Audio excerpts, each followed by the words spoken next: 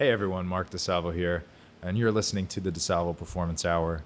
And if you've been a listener before of podcasts I've done, you might recognize this lovely voice from Functional Meatheads, a podcast I did with my old co-host Froilan Sanchez for the better part of 3 years, going back quite a number of years now. However, we're doing something new now. It's been a while since I've been recording for Functional Meatheads, and it's been a while since I've been podcasting, so I'm happy to be back doing it. So the DeSalvo Performance Hour is a collection of interviews that I've been doing with people across the health, fitness, wellness, sports, martial arts, all that fun stuff. People who I think have an interesting story to tell, or I think that are particularly good at something, or have a story worth sharing. Those are the people who I'm interested in interviewing on here. I've been very lucky to meet a lot of those types of people over the years, and to meet and expand and have a great, like if you click on your little iPhone contacts list, I've been very lucky to have some really interesting people who I can basically call up or text at any time and, ask them for help, or, ask them to cheer me up or tell me a funny story or whatever. And I think it would make for a good podcast, which is why I'm even recording this right now. So on today's podcast, I'm sitting down with a person who is a great friend of mine. He is also my jiu-jitsu coach.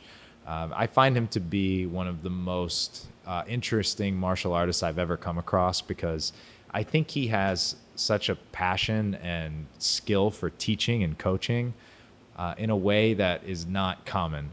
Almost everyone who meets him who has not ever met him before always says to me afterwards, like, that guy was bred to be a coach.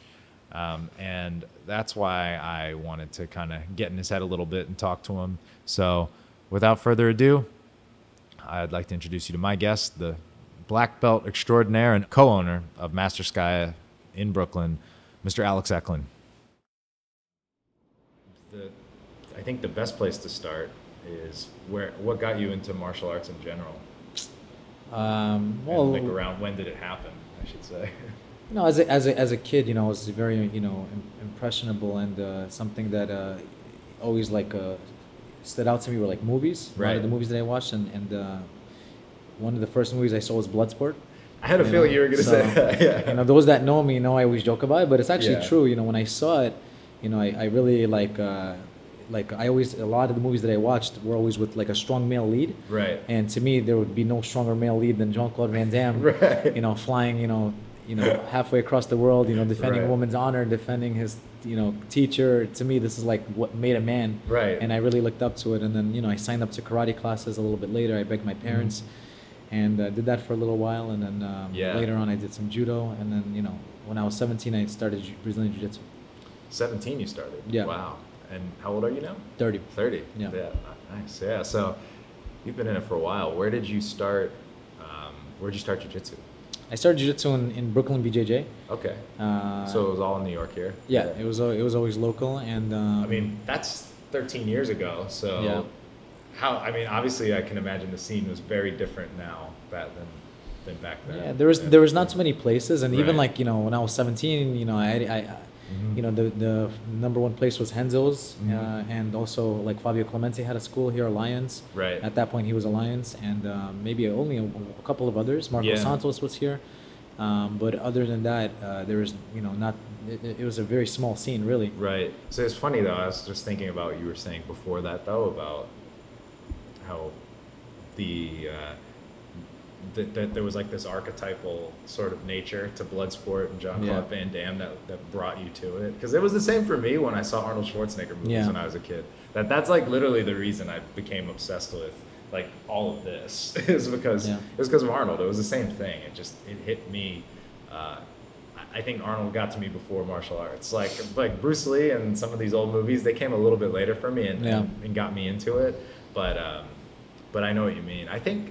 Do you think that, I think about this a lot, I talk about this with a lot of people, do you think that there's something missing like that today? Or, I think you're a good person to answer this because you're around kids and people of all ages because of the way you teach. Do you think they have like that kind of idol? Is it like The Rock, or is it like... I don't know, I don't know what kids these days, what they have, and I don't know. Maybe now, you know, like to me, I don't really care about age or this or Right. that. But maybe I am getting older because I'm like, there's no good movies these days. Yeah. I'm like this like grumpy old man right now. That's like, no, the movies back in my day are way better. Like, Right. like the classics to me, still are. Mhm. We have some good new movies that come out, but I feel like it's not the same anymore. And Right. also, I mean, like society right now is becoming kind of like what's allowed, what's not allowed. Like there's a lot of like sensitivity, Right. there's a lot of censorship, and like back then, like yeah, if you think about Bloodsport, like yeah, it is. It's like it's Right. every it's racist, it's sexist, it's A lot of those '80s movies kind of yeah, were, but it's like I mean, you don't take it literal, and it's just Exactly. it's myself, in my opinion, Right. just something to laugh about, right? Yeah, exactly, And yeah. I don't think, but I think there's a lot of good lessons in it. I think it's some of the lessons in it, like you honor your commitment, Right. you honor your teacher, Right. you defend the people that are close to you. Right, right. Like there's a scene in a movie where he defended like a woman's honor, Right. which was like very cool. And like now we have like men in the train, like a woman is about to sit and the man cuts her off and sits first, like Right. it's like a different time, I feel like, and Yeah. just different. Right. Does that difference of time, do you feel that in owning a martial arts school? Because for the people who don't know or that are listening, you own two martial arts schools Yeah. with Van. And, Yeah. Do you think that has, I guess I don't know entirely what my question is, if it's affected people's interest in martial arts? Because it seems to me like martial arts are sort of having a resurgence. Like, Yeah. because they seem to be quite popular when I was a kid for those reasons you just said. That Yeah. you had people like Jean-Claude Van Damme, you had all the people that people could look up to. Yep. But now like it's less so. But at the same time, I think jiu-jitsu is quite popular, more popular than Yeah. it's ever been. But yeah, that's my ramble there. But I think from my point of view, I think the percentage of people that start like martial arts and Right. their aspirations are to be like a professional fighter. Mhm. I think this is a very small percentage of people. And Right. when I started, that was actually one of my. I was like, I wanted to fight in UFC, and I was like, daydreaming about Yeah. me fighting and stuff like that. And then, when you research on the online, like, how do I become a UFC fighter? They say choose Did you type one. that in? I kind of, Yeah. something along those lines. You Right. research, like I was researching on bodybuilding.com, and Right, yeah. I was researching like if you want to fight MMA, what should you do? And people were suggesting, you pick a martial art, you master it, then you master the next one and the next one, and you do it like GSP. That was kind of Right. like the consensus of the people. Right. Like even in New York City, in New York City itself, there's almost no like MMA schools, right? Right. There are a few places that they train MMA, but there's not like, Right, not- especially for MMA. Yeah, not dedicated. Not dedicated, exactly. Yeah. So it's even today, that's kind of what people do, Right. and so that's kind of like what I started, and then you get so caught up in the abstraction that jiu-jitsu is, and it becomes so much fun that you kind of stray away from it. Right. And I think today, I think most people are doing it, because maybe they want to find a new way to work out. Right. A lot of people are interested in self-defense, so it's kind of like a win-win. They're like, okay, Right. you do self-defense and work out at the same time. But I think the amount of people that start, jiu-jitsu for that purpose, like to, become a professional fighter, I think it's like limited. Right. And they are also not coming to the school that Van and I have. Right. They're probably going to one of the other schools in New York City. Right. So that's why we're not meeting these people as much. Right. I think. Yeah, definitely. Yeah, I think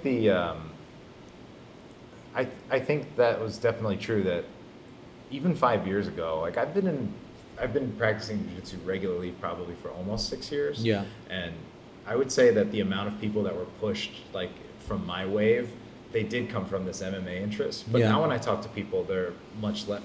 They might not even watch any Yeah. MMA. They just say, "I want to learn self-defense," or Yeah. I thought I saw this and I thought it was cool. Yeah. But like, cause for me, my first exposure to jiu-jitsu was Royce Gracie. Like, that Sure. Because we used to go rent videos at the corner, like the corner video store, and I would always rent WWE videos, and like that was like, cause I loved Yeah. professional wrestling. Like that was my thing back then. Like when I was a kid, Yeah, yeah. until I was like an embarrassingly old adult. Like I love WWF, other than Yeah. WWE now.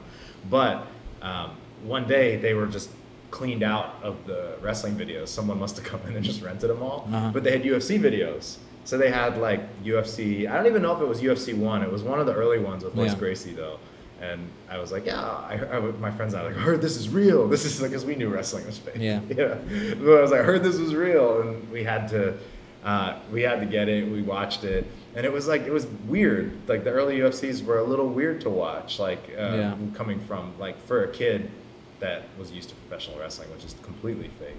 And then, but that was when I became aware of jiu-jitsu. And I was like, I didn't know at the time that I'd want to do it. Pursue it, this was years ago. Yeah. When I was a kid. But that was my first exposure. But it was in the context still of mixed martial arts. It was still in the context of fighting. It was not in a whatever. So for what that's worth. But in terms of owning a martial arts school, was that always the goal, or like you said, you wanted to be a fighter first? Did you choose jiu-jitsu as your first? Because I know you got into Muay Thai for a while. You mentioned judo. Like, what was the first one you got into? Well, I did BJJ, and I did it so much, and Van and I, we were working together, and we both had some frustrations where we were working, and I don't know, I'm kind of like an impulsive person, so one day I was like, yo, Van, I'm out, and I quit, and I decided to like move to Thailand. One of my mentors, Charlie, would always talk about it, and then he helped me out with that. Right. And then Van took over my job here. Right. I fell in love with Muay Thai. It became like it became like a new toy. Right. And but jiu-jitsu was always my love. When I came back, I started to still training jiu-jitsu and Muay Thai, and I started teaching jiu-jitsu in my Muay Thai school at the time. And really, my goal was, honestly, I didn't really have like a dream, but I wanted to like fight professionally in MMA, and I had one MMA fight that was amateur. Right. But then life just took me on a different course. Right. Actually, I'm probably a little bit better as a teacher than I was as a fighter and competitor. Right. I'm still competing but still, like, I always enjoy teaching, and I felt like that was more of my calling. And once the ball started rolling, like, it started very small. It was literally like, I was teaching in my Muay Thai school, and then I just wanted a little place for the guys, to train, and then it kind of just snowballed, and it, now it kind of blew up. Right. But it was never really intended. But at the same time, like, I have no other skills. Right. So, like, if, for example, if I don't teach jiu-jitsu now, like, I'm not really sure, like, right. Maybe I'll work part-time in comedy, make some jokes. Right. But other than making some jokes, I don't even know what to do. And Van, he has many other skills. He does videos, he does a lot of other stuff, and interests. But I think that's like a common story of a lot of people who get into teaching martial arts, or even like, at least like the old archetype even of owning gyms, like in a generic sense, was it's just people were around it constantly, and that was just what they just wanted to do, and it just kind of snowballed. But I did want to ask you though about what you were saying about feeling like you were a better coach and a teacher than a fighter, like becoming like very aware of that, or like how did you become aware of that, or what set off that switch in your head to think that? Because I know that feeling. I was there once too. Yeah, it's even hard to even say that too, because like I watched some videos of me teaching like only a couple of years ago, and I'm just like, oh man, like I wish I could like erase this, like, and I feel like I feel like I'm a few years away from like really getting into my groove, and teaching. Everybody thinks it's easy, but it's really, really difficult. No, it's not easy. Because you have all these people with different body types that come in, different personalities, different learning styles, and and also a class that's a lot of our classes, we have like brand new people to black belts that come in. So so you can structure a class just for everybody, and dealing with a lot of different variables. Yeah. I think the improvement of the students, and a lot of our students are doing well in competitions, and they're getting really good. Like recently I was rolling, like actually this week I was rolling, and I was just like it was like such a weird moment, because I I was performing so poorly. Right. But then also like I'm performing poorly, but then also my students are performing very well. Right. Yeah. So then I'm like happy and sad at the same time, because I'm like, and in my head I'm actually having a clear thought process, and my clear thought process was like, I better get like my act together. Right. You know, I better training, like get it, stay, stay on the path, because these guys are getting tough. Like you trained yesterday with Cambo, and he's tough. He's coming at you like a wild animal. I said that, I came home, and my girlfriend, because she was an Olympic weightlifter and competes, so we always talk about like what we did that day. Yeah. And I told her, I told her about Cambo specifically, so if he is listening, he's getting a nice big up here. But I said I used to roll with him when I first started training at Master Sky, and we were pretty like competitive. Head to head, yeah. I could pass his guard, I could kind of fend him off. Yeah. But I can't do any of that to him now. Like, and that's like a year later, and he's just he is like coming at you like a wild animal, and but in a nice way. Of course, that's a compliment. Yeah. But I think, getting on that subject though, that was one of the reasons I wanted to talk to you most, because I would consider you like a consummate teacher and coach. Thank you. Like I really would, and really do, and I think that that's such an art and a skill, and it's one that I think people respect it, but it's not as heralded as like amazing athletic accomplishment all the time. I think there's people who change that sometimes, but so many people who I know, or at least interact with, like our teachers and our coaches and all these things, because I am a teacher and a trainer, and like I have colleagues and we talk a lot, and I think a lot of trainers and people like to hear what people like you have to say, or me, or other coaches. It's just kind of like industry talk, or just to help sharpen your mind there. But that was like kind of one thing I wanted people to kind of get the most out of this, was to hear someone talk about how they think about coaching and teaching, and how they got into it in their journey, and finding those sort of common steps that maybe they can see in themselves, or if any of that makes sense. But for me, there was this one, like I grew up in Pittsburgh, and I grew up loving hockey, and I played hockey from the time I was very young, and I don't know that I ever thought I could be a professional at it, but I just knew I wanted to keep playing. And there was this defenseman that played for the Pittsburgh Penguins for a long time, and but he was not flashy. His name was Rob Scuderi, and I'll probably tell this story 1,000 times, because I tell this story a lot to people. And they did this article on him once when he was like, a few years in the league, and just, he's not going to wow you with stats. Like, he never scored goals. He might have an assist here and there, but you could trust him to call the plays. You could trust him to make sure people, like, he'd defend the hell out of the blue line, whatever it was. And he always said, I was never told not to come back. Like, I never was like an amazing player, but no one ever told me I couldn't be there. And that's how I always looked at playing hockey for me. And I can remember as I got older, the acute moment where it was that I said, the problem is like, I'm acutely aware of what these guys do really well and I can't do. And I can work on a lot of this, and I did work on a lot of it, but it takes a lot of time. And I think to me, that's like the skill, one of the skills of coaching is understanding acutely what, your athlete or your student does really well and really doesn't do well, and like how you can sort of maximize or balance it out or whatever it is.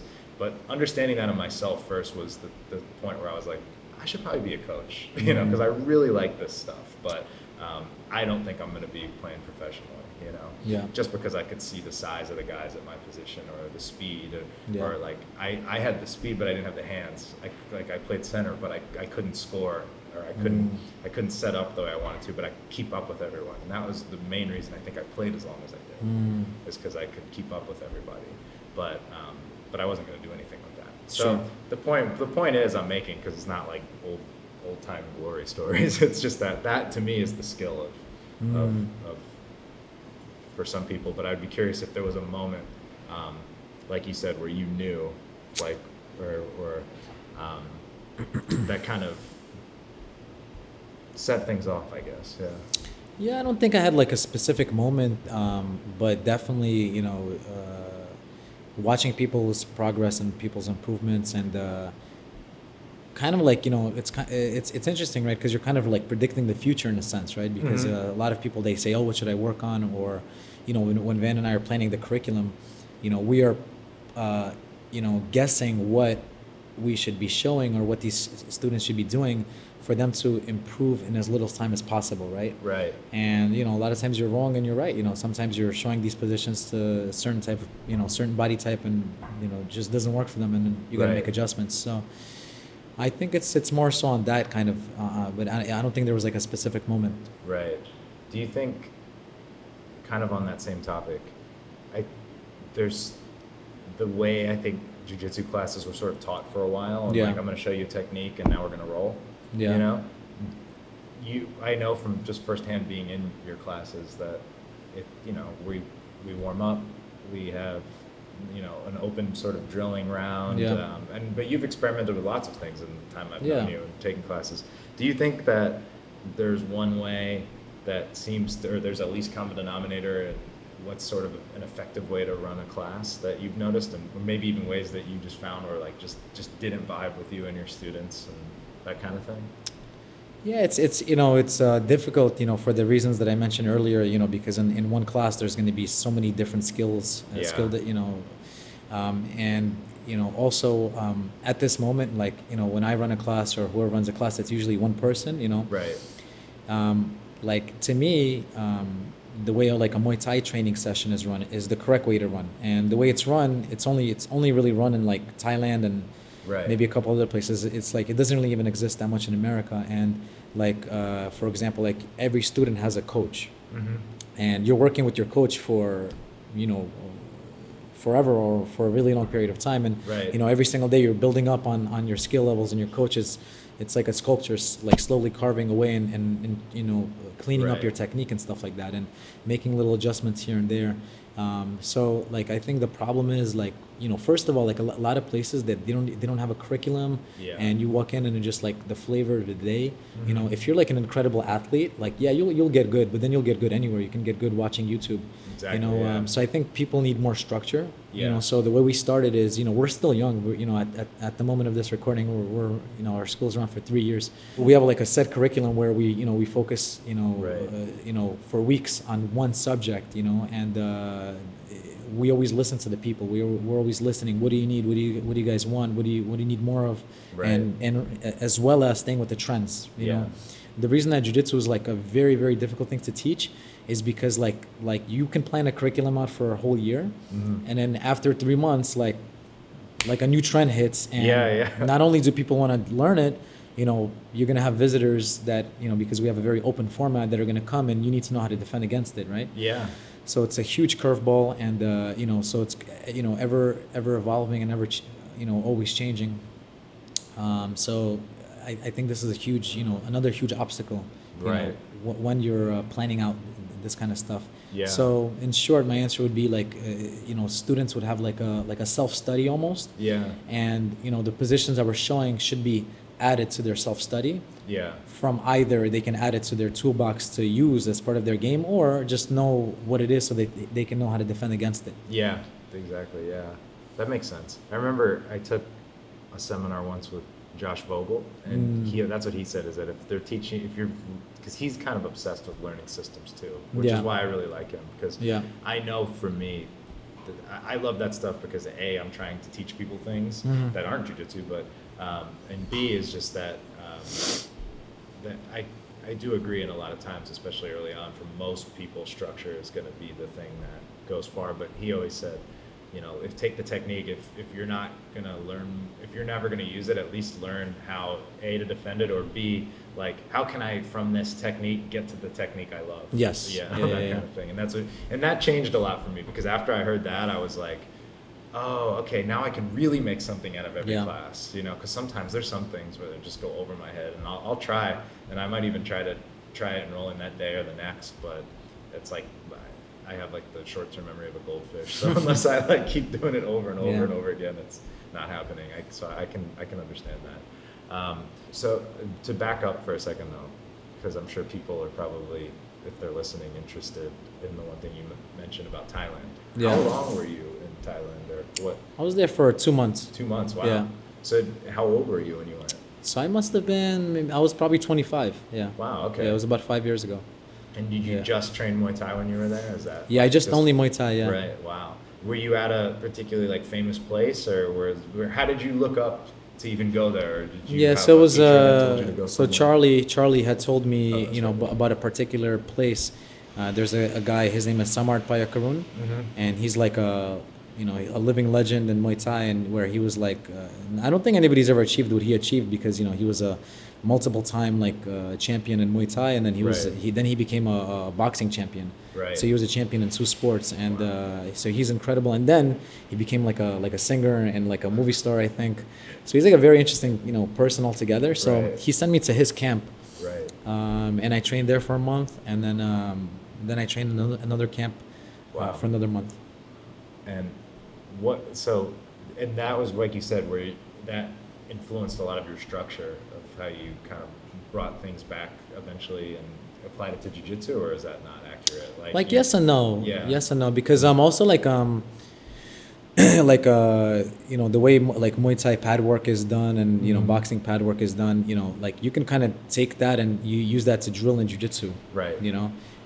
And you know, there's many like different, you know, like in Muay Thai, for example, they do a lot more drilling than they do sparring, for Right. example, right? And I always did the opposite, Right. you know. So you know, everything was always about sparring, and it's like, Right. you know, we would drill. Van and I, in the classes that we took, we would literally drill for, I don't know, up to 10 minutes, maybe, very short time, you know, and then the whole class was all rolling, you know. And Yeah. so you get good in the rolling sense, but then you know, you get really good at, you know, certain positions, and you can win tournaments with that style. Right. However, for the past few years, I've been like cleaning up my jujitsu, because like I was really good at like a couple of positions, Right. and I was like awful at like 80 to 90% of everything else. Right. And I was really good at getting to my certain positions and, you know, forcing people to be in my world. Right. But if that didn't happen, then I was like a fish out of water. So I've been like really cleaning it up, and, you know, adding more tools and adding more things, like the stuff that I like and the stuff that I'm like, some people know me for.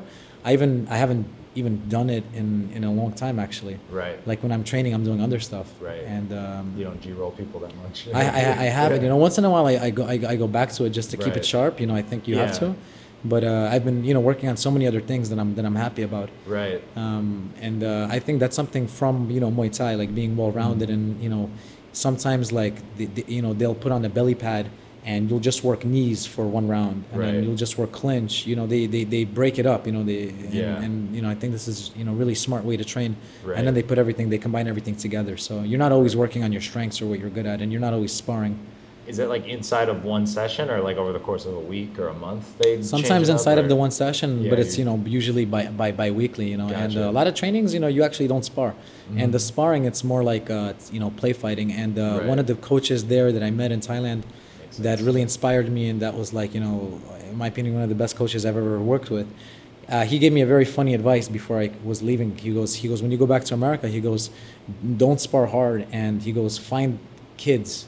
Find little kids and spar with little kids. He was talking about Muay Thai. Right. But what he meant was, because if you can, he was telling me, if I can catch a kid, then I can catch an adult, because kids are Right. going to be much faster and much Right, smaller. yeah, exactly. So it's like a funny thing. And then I thought about it. I was like, so you don't have to like really go that hard all the time. And it was like it was so different than what I was used to in the States. Yeah. And plus, like in the States, like when I would roll, like I speak about this in some classes, but maybe Van even doesn't know I talk about this. But like our roles, that when I think back about our roles, I think they're kind of like very like boring, because it was just me like on the bottom of half guard, like defending, Right. just doing everything I can not to get my guard passed. And Yeah. like, you know, most of the time not much would happen, and you know, in the end he would pass, or you know, early or something. But it's very uneventful. Like if you watch it, it just looks like not so much is going on, and there's a lot of value to that. But we would be doing that like every day for years. Right. So it's kind of stupid, because we never really opened up. Yeah. And then only later, it took like, I don't know, 8 years, 9 years, we started to open up, and we started to have beautiful transitions and new positions. And Yeah. you know, kind of when you know, when I, or maybe him too, like stopped being afraid to lose, or you know, lose an exchange, then I think, you know, that's when I started to see a lot of progress. Yeah. You know. Interesting. Yeah. So, and that was kind of the, you know, off of the Muay Thai tag, you know, playing tag. Right. Right. Do you look at it like there's a time and place for each type of training? Like, in other words, like opening up can help kind of widen the skill set. Yes. Versus like focusing in, like looking at the world through a straw might be good for I just want to make sure my knee shield half guard is just like Yeah. airtight. Like, do you make that distinction anymore, or you kind of try to keep it pretty open now? I think it's the same. I think it's the best analogy we can make is, one that's right up your alley. It's like maxing out. Yeah. You shouldn't be, trying to do your, 1 rep max Yeah. every single training session. Right. You should once in a while like double check that your 1 rep max is not going down, Right. and that you're increasing, over Yeah. a period of time. So that like 1 rep max is the equivalent, in my opinion, of just fighting tooth and nail and saying he will never pass my guard. Right, He will yeah, not yeah. get me this, that. Come hell or high water. Exactly. Yeah. So I think it's like once in a while, it's very important, and it should be done. But I just don't think it should be done in every single training session. Right. Long term. Right. That makes sense. Yeah. I mean, I've been around enough jiu-jitsu athletes at a high level now to see that like the complaint of like my body feels like just broken is happening younger and younger. Yep. Probably because they're starting younger and younger. Yeah. But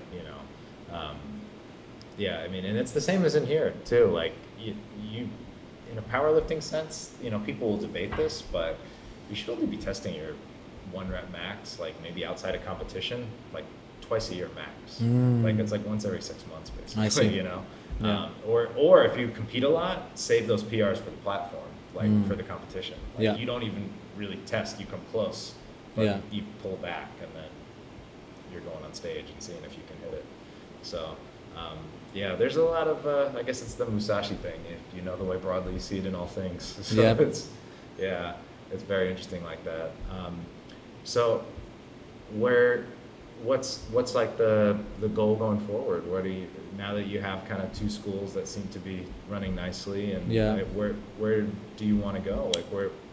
The goal, it's open-ended, and because even if 5 years ago you told me that I would be here, even standing with you talking about this, like I would be kind of like, really? So Yeah, I'm not really, either. No, I'm just kidding. so it's hard to say, but definitely, right now in New York City is one of the best places in the world to train jiu-jitsu. People from all over the world travel here just to train jiu-jitsu. Right. And we want to be, one of the top gyms in New York City. Right. Right now we're like, and I'm talking in the competition sense. So, we're still behind some of the top gyms, Right. and so we want to, number one, be able to rival some of them, right? Right. That's one of the things. And like next week, we're taking a team to the Masters World Championships, so we're taking the Right. necessary steps in order to do that. That's one of the goals. Another goal is to just continue to provide a training environment for everybody.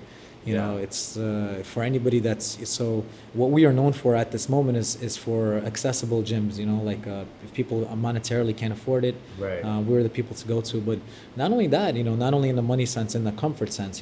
There's we don't have any kind of cliques, and everyone feels comfortable. Everyone is able to progress. Everyone is able to reach their goals.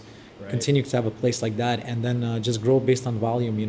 So we're looking for, we have opportunities to open up more gyms and stuff like that, and I think we're gonna do that, soon. But we need, some manpower. We need some help along the way. I think that was the thing that stood out to me there towards the end is, like you said, the manpower and the business of martial arts and having a school. What has that been something you've kind of taken on sort of, I don't want to say begrudgingly, or have you really gotten excited at the idea of like, okay, I run a gym, but it's also a business, and taking on that, or do you try to outsource that to other people, or what's your... Yeah, I mean, it's like, teaching a jiu-jitsu class is probably the easiest thing you can do. Right. It's the easiest thing you can do. Structuring a program, structuring a training environment where people are improving, dealing with people, helping people, managing people. This is what what people don't understand that we have to do, and this is what's really, really challenging. Like we have such a structure, and we have all these open mats that are official and unofficial, where people are doing the self-study, and they're coming and they're improving on their own, and Right. It's like a machine that's running itself. Yeah. And you have to provide the people with an environment that fosters this idea. Yeah. Right. So this is something that's that we've been working hard with, that we're succeeding with. but there are just so many different wheels that have to be moving at the same time for everything to be able to grow, and that's really the hardest part, you know. Right. Running a class, you know, you could, you know, there's instructors all over the world that run class, and at the same time they're on their phone, Yeah. you know, doing whatever, and you know, there's, you know, zoned out. But you know, to know your people, to connect with them, to help them. This is the, you know, the real problem. And you know, we're young, and you know, like personally, like I've made already so many mistakes. Like I've made like I don't know, half a dozen mistakes at least dealing with people. You know, Right. where I was completely wrong, and I should have handled the situation completely differently. And you're never going to be in a college classroom that says how to deal with it. So, Of course, yeah. you know, so I learned the hard way, you know, Right. and, you know, going forward in the future, you know, hopefully I'm not going to be making these same mistakes. And this is the real struggle. You Right. know? It's teaching an armbar. It's not, That's not the easy it's, part, it's yeah. easy, you know, and that's what a lot of people, they kind of like miss, you know. And sometimes it bothers me when, like, you know, some people compare themselves to me or to others, and they're like, "Oh, you're like running a jiu-jitsu gym, like, you're having fun." It's like, no, it's not that easy, you know. And Yeah. before, like, when I was working for Shaolin, you know, anytime somebody would come to me with a complaint or a question that I wasn't able to answer, like, well, go to Shaolin, talk to him. You know, I don't know, like, Yeah. what are you asking me? Now there's no more of that. You Yeah. know, now they're going to me and Van, and you know, then we got to sit down and we have to have meetings, and we have to, you know, every day. You know, it's funny, like every day you know, we talk about the classes, you know, what happened in one school, what happened in another, any situations that happen, anything that should be better, anything that we should fix. And, you know, it's really like I tell people it's like my baby, right? And it's like, Yeah. you know, you gotta, you know, the baby's 3 years old now, you know, Yeah. once the baby's 18, you know, it has to be able to be on its own, right? Right, exactly, yeah. So that's kind of where we're at now. Right. Yeah. No, it brings a lot of challenges. I think that's a big misconception that it's just all fun all the time. It's like no, it's work, but it doesn't mean you can't enjoy your work. You know, Yeah, of It's course, just- but of it definitely course. takes work. You know? Yeah. It's one thing I'm learning firsthand a lot about gym ownership. Same too. thing here, thing, yeah. Like it's absolutely. not just picking up these weights, and it's like No. you seeing the person, seeing what they need, Yeah, seeing what'll help exactly. them. You know, it's so many things. Yeah, exactly. I think that's a big part about this business too, is that like you could have a great theoretical knowledge of strength and conditioning. You might even be able to apply it decently, but if you don't know how to like relate to people interpersonally or create that buy-in, it doesn't matter. Like Yeah. you know, simple is usually better. Like there's so many things you're probably like, and I don't mean you, I just mean the In general, yeah. you, that you could leave on the table when helping somebody or working with somebody, but it doesn't matter because if you overwhelm them, they weren't going to do those three Yeah. things that they did do that made them, you know, do whatever it was that they set out to do. You know, whether it was win something, get a bigger deadlift, whatever it is. you Yeah. know? So that's one perspective I kind of hope to kind of get from a lot of different people who come through here and talking to the fat grip mics and all that fun stuff. Yeah. So I know you have to get back to the school soon. So is there any messages or anything you want to put out into the world, or where can people find you? Or? Yeah, so we have you know, 2 locations in Brooklyn. Mm-hmm. So one is in Bushwick, one is in downtown Brooklyn.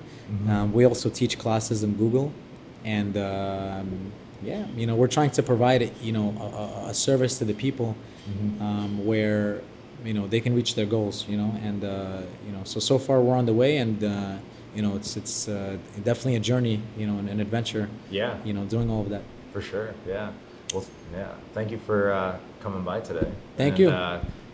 You can check out, what's the website? Masters. So it's mastersky.com. So Mastersky.com. it's the word master, the word sky, the letter A.com. And also, you know, I want to thank you, and I want to, you know, I've been working with you, and I feel really good. I'm glad to hear that. You know, so like it's because I'm wearing 2 hats, right? So I'm, you know, like as a person, as you know, doing my own thing, and as a person to the people, and as a person to myself, I have to stay sharp so that I can give the best myself to the people. So that's where, you know, you've been helping me so much with, and it's more than just you know, working with you. It's, you know, the program that you gave to me. This is just a it's huge, but for me it's a small thing. You know, it's having somebody that oversees me and motivates me and Right. holds me accountable. Like, this is invaluable, and this is something that I think most people need.